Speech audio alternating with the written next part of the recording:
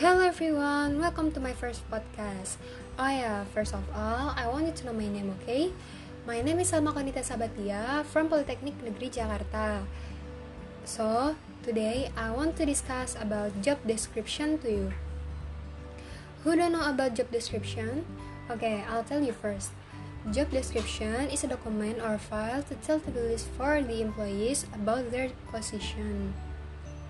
Okay, now let's go to the first topic. In the first one, I want to tell you about receptionist job description. As is well known, receptionist is the person who accepting clients and or visitors. This job is usually found within a business corporate. In general, 5 of the responsibilities in receptionist are: first, greeting clients and visitors with a positive and helpful attitude, and the second one is announcing client as necessary, and then you must to answering phones in a professional manner. Next, you must to scheduling appointments, and the last, you must to assisting with a variety of administrative tasks like do a copying, faxing, taking notes, and making travel plans. If you're looking for this job, before you apply it, you must fulfill the qualifications. In general, 5 of the qualifications are: minimum of associate's degree is related with the field. You must to be able in working consistent, have a professional manner, and good looking.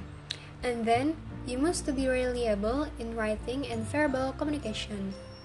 Competency in Microsoft Office, and you must to have a good skills in time management. Is that all understood? Hopefully yes, yeah.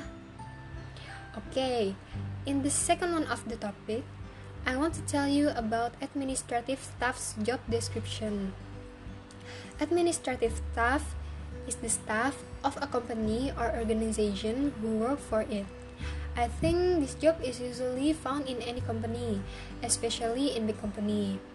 In general, 5 of the responsibilities in administrative staff are: perform basic bookkeeping activities, and then make a plan, arrange and manage the meetings and conference calls.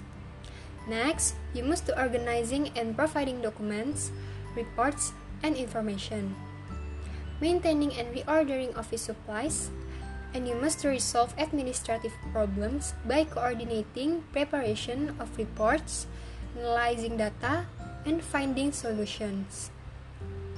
There is a qualifications too that you have to fulfill it if you're looking for this job.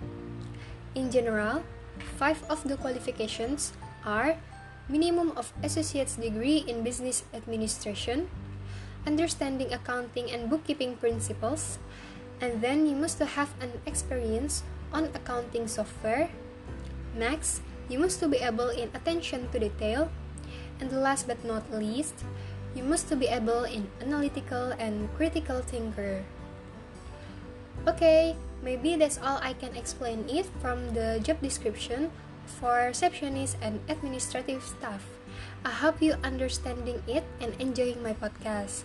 Don't forget to share this podcast to your friend. Thank you and see you on my next podcast. Bye!